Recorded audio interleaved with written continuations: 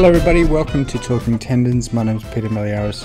I am the host of this show whose main purpose and goal is to disseminate tendinopathy knowledge to the broader clinical and non-clinical world. So here we go. First time I'd said that, sounds pretty cool, doesn't it?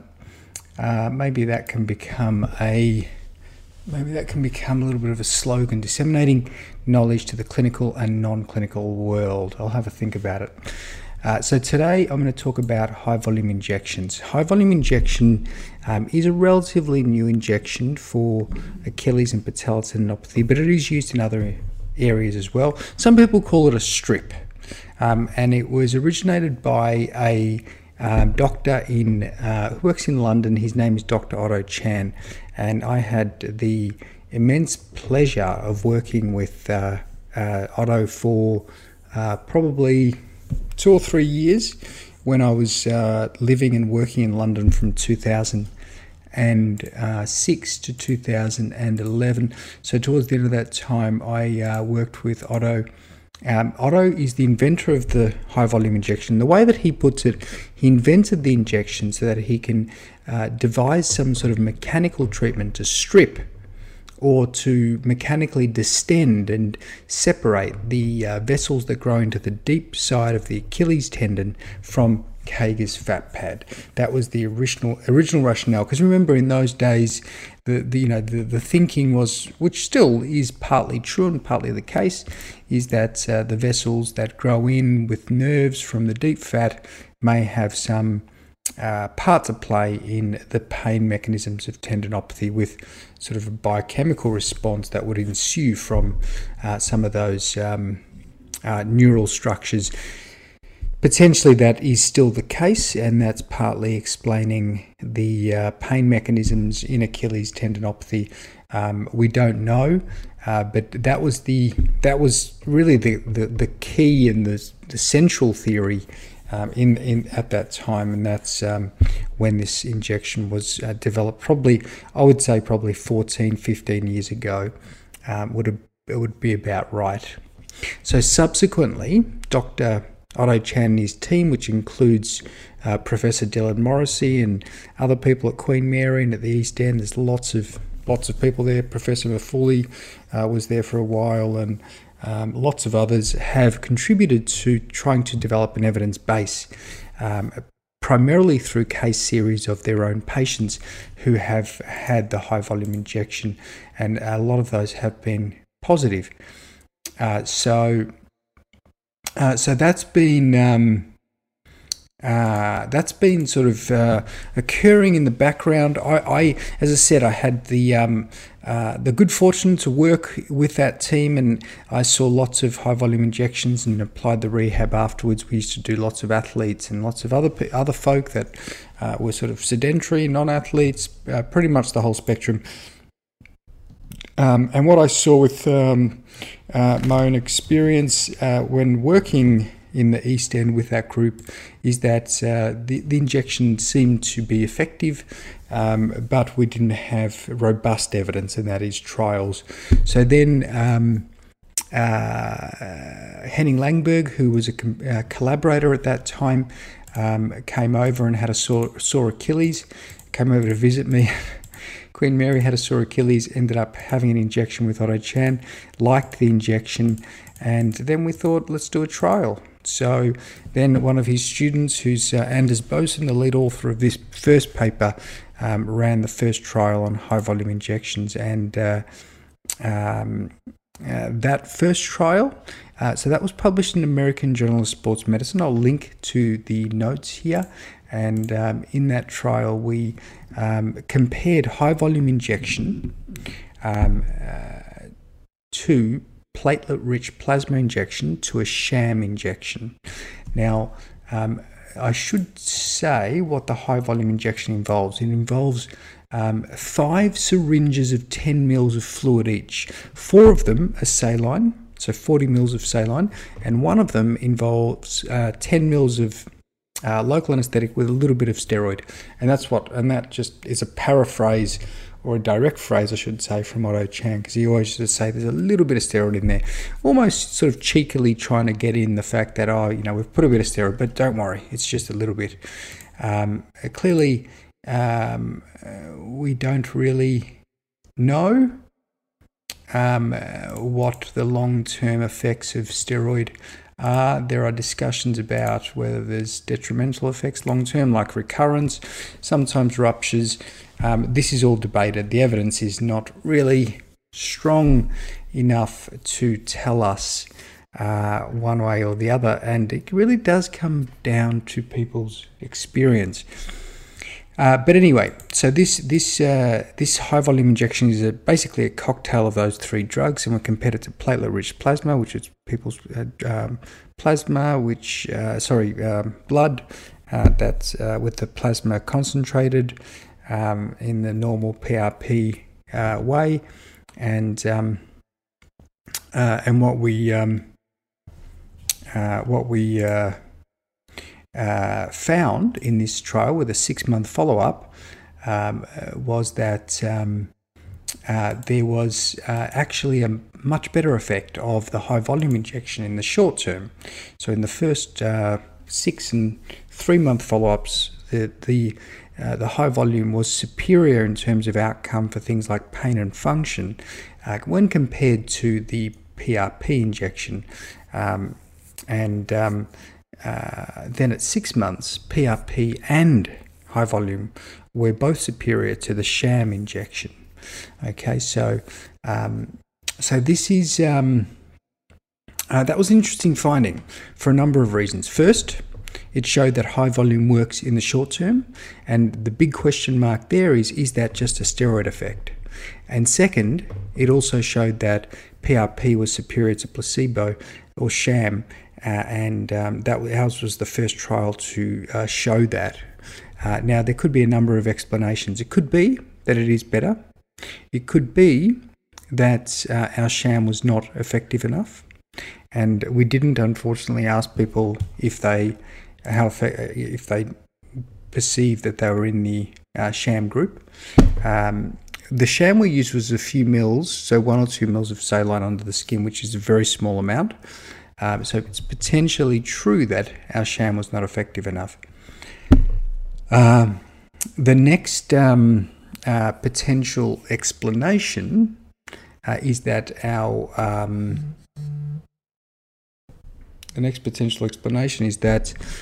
the exercise group that we they all had exercise as part of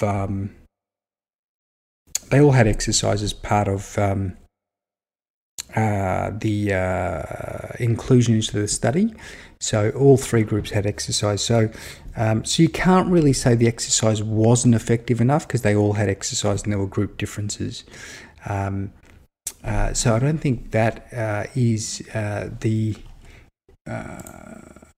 the right interpretation to explain the group differences, but it's true to say that our outcomes were very poor for Visa. We know that Visa should change by about 20 points in about 3 months, and our change was more like 10 points, so very, very modest for the exercise-only group, the sham group. So there was something going on with the exercise intervention. It was an eccentric intervention. So perhaps there was very poor adherence, which again we didn't measure robustly. So there are limitations in the trial, one of the most important ones is the sham and how effective the sham was, because I think something like an injection can have a considerable placebo effect, and if you're not controlling for that, then that can be a problem. The issue, or the interesting part about it is that we saw short-term effects for the high volume in the short term. So the follow-up trial, and this has just been accepted. Anders Boesen is the first author again into the Scandinavian Journal of Medicine, Science and Sport. So it will come out in the next few weeks, and I will link it to the show notes when that happens. In this trial, we took out the steroid from one of the high volume arms, and we compared the high volume minus steroid and the high volume plus steroid. And this was interesting because what we found here is that indeed the short-term effects of the high volume injection disappear once the steroid is removed. And that strongly suggests that the steroid is the key driver of the short-term effects. So, so then what we are moving towards now is we're moving towards testing high volume versus high volume without steroid versus sham. So this is a trial that that we're about to start via Monash, and we have some money from an Australian government funding source to test those three groups, and we'll test whether the high volume injection, the steroid, or the high volume injection with the steroid or without the steroid, or sham, whether there are differences. So the hypothesis is that we will see improvements in pain and function in the high volume groups compared to the sham group. We want to see whether those improvements are maintained at 12 months, particularly for the steroid group where there is question marks about potential recurrence with the steroid. So that's an exciting trial. That's something I'm very excited about, leading that trial over the next few years. We're recruiting just under 200 people for that trial. So I wanted to share that and the two papers. In terms of clinical output from the two papers so far, we still don't know whether the steroid is detrimental in the long term. My view is we do need the trial to test that, and that was one of the main motivations for the trial. Using a stripping injection is without the steroid is likely to be a safer option given the uncertainty about long-term effects. And the reason I'm interested in injections is because classically, I am a physiotherapist and I like to provide exercise and get people to better with exercise rather than injections. So injections are not something that I recommend very often at all. But we do have to recognize that two important things. One, many people inject for tendinopathy around the world. So we need to, as scientists and as caring clinicians, have an injection or at least have some sense of developing the evidence base and not just saying, oh, we shouldn't be injecting, there's better things to do. The reality is not everyone improves with exercise. Not everyone improves with exercise. People often go for shortcuts. Now, injections are shortcuts. I don't agree with that. I think that's not a good thing, but people will do it. If there is a shortcut that has an additive effect to rehabilitation, shortcut in inverted commas, if there is an injection that has an additive effect to the rehabilitation process, doesn't set people back like PRP often can, in my opinion, that would be, pretty amazing. It would help a lot of people. It would give them something. It would add to their rehab process and allow them to improve potentially more in a more time-effective way. And I think that would be quite beneficial. So I don't think we've explored. I don't think we can sit back and say injections don't work, PRP doesn't work, steroids dangerous. Let's just not do anything. There is potential to provide patients with something that can have an additive effect. And I think there's many questions. That is, what is the long-term safety and recurrence from steroid? Are there additive effects to things like, well, first of all, is there long-term safety, and is there long-term benefit from high volume injections? Are there additive effects to rehabilitation from these injections? You notice I haven't asked any questions about PRP. I'm a little bit less enthusiastic about PRP because with PRP we know that no studies so far have really been able to, aside from ours, show that it improves over placebo, but the weight of the evidence shows it doesn't work over sham, and I think that's something we do need to consider. And the other issue with PRP is the rationale is really questionable, given that we're trying to mimic a complex healing process with we're trying to mimic a complex healing process with an extremely blunt, using an extremely blunt method. So, i.e. just putting some growth factors in. I don't think that is ever going to lead to healing within a tendon. So I just don't see that as having. I think it breaks down at that sort of basic rationale level.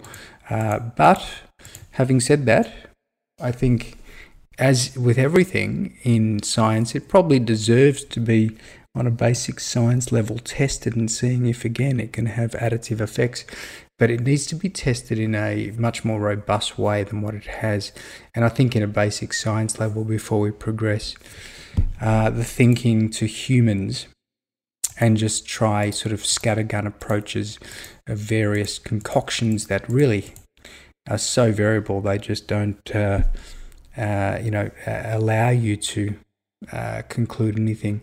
So anyway, that is my 17-minute rant about injections. It is something that, even though I love rehab and I have a passion for rehab, I think it's something that, as scientists and as clinicians, we should think about. And as I said earlier, there's masses of people doing injections. So either we should do research and just stop the practice if it's shown to be non-safe or non-effective, or we might find that there's additive effects. So there are potential silver linings to these, avenues. I did want to mention there's a injection seminar that I am hosting via Monash. I'm getting Otto Chan out, Prof. Dylan Morrissey, lots of other speakers like John Orchard and Jane Fitzpatrick and Brooke Coombs and Glenn Whitaker and lots of other people. Dean Samaras. There's going to be lots of people, lots of different thoughts, and it will be very interesting. Lots of debate. We're going to have a couple of the sports docs like Adam Castricum, Peter Larkins will be chairing sessions and emceeing. So it should be a great day with lots of discussion. That's on the 4th of May. I will link. I'll provide an Eventbrite link to this podcast as well. Thank you very much for listening, and I will see you next time.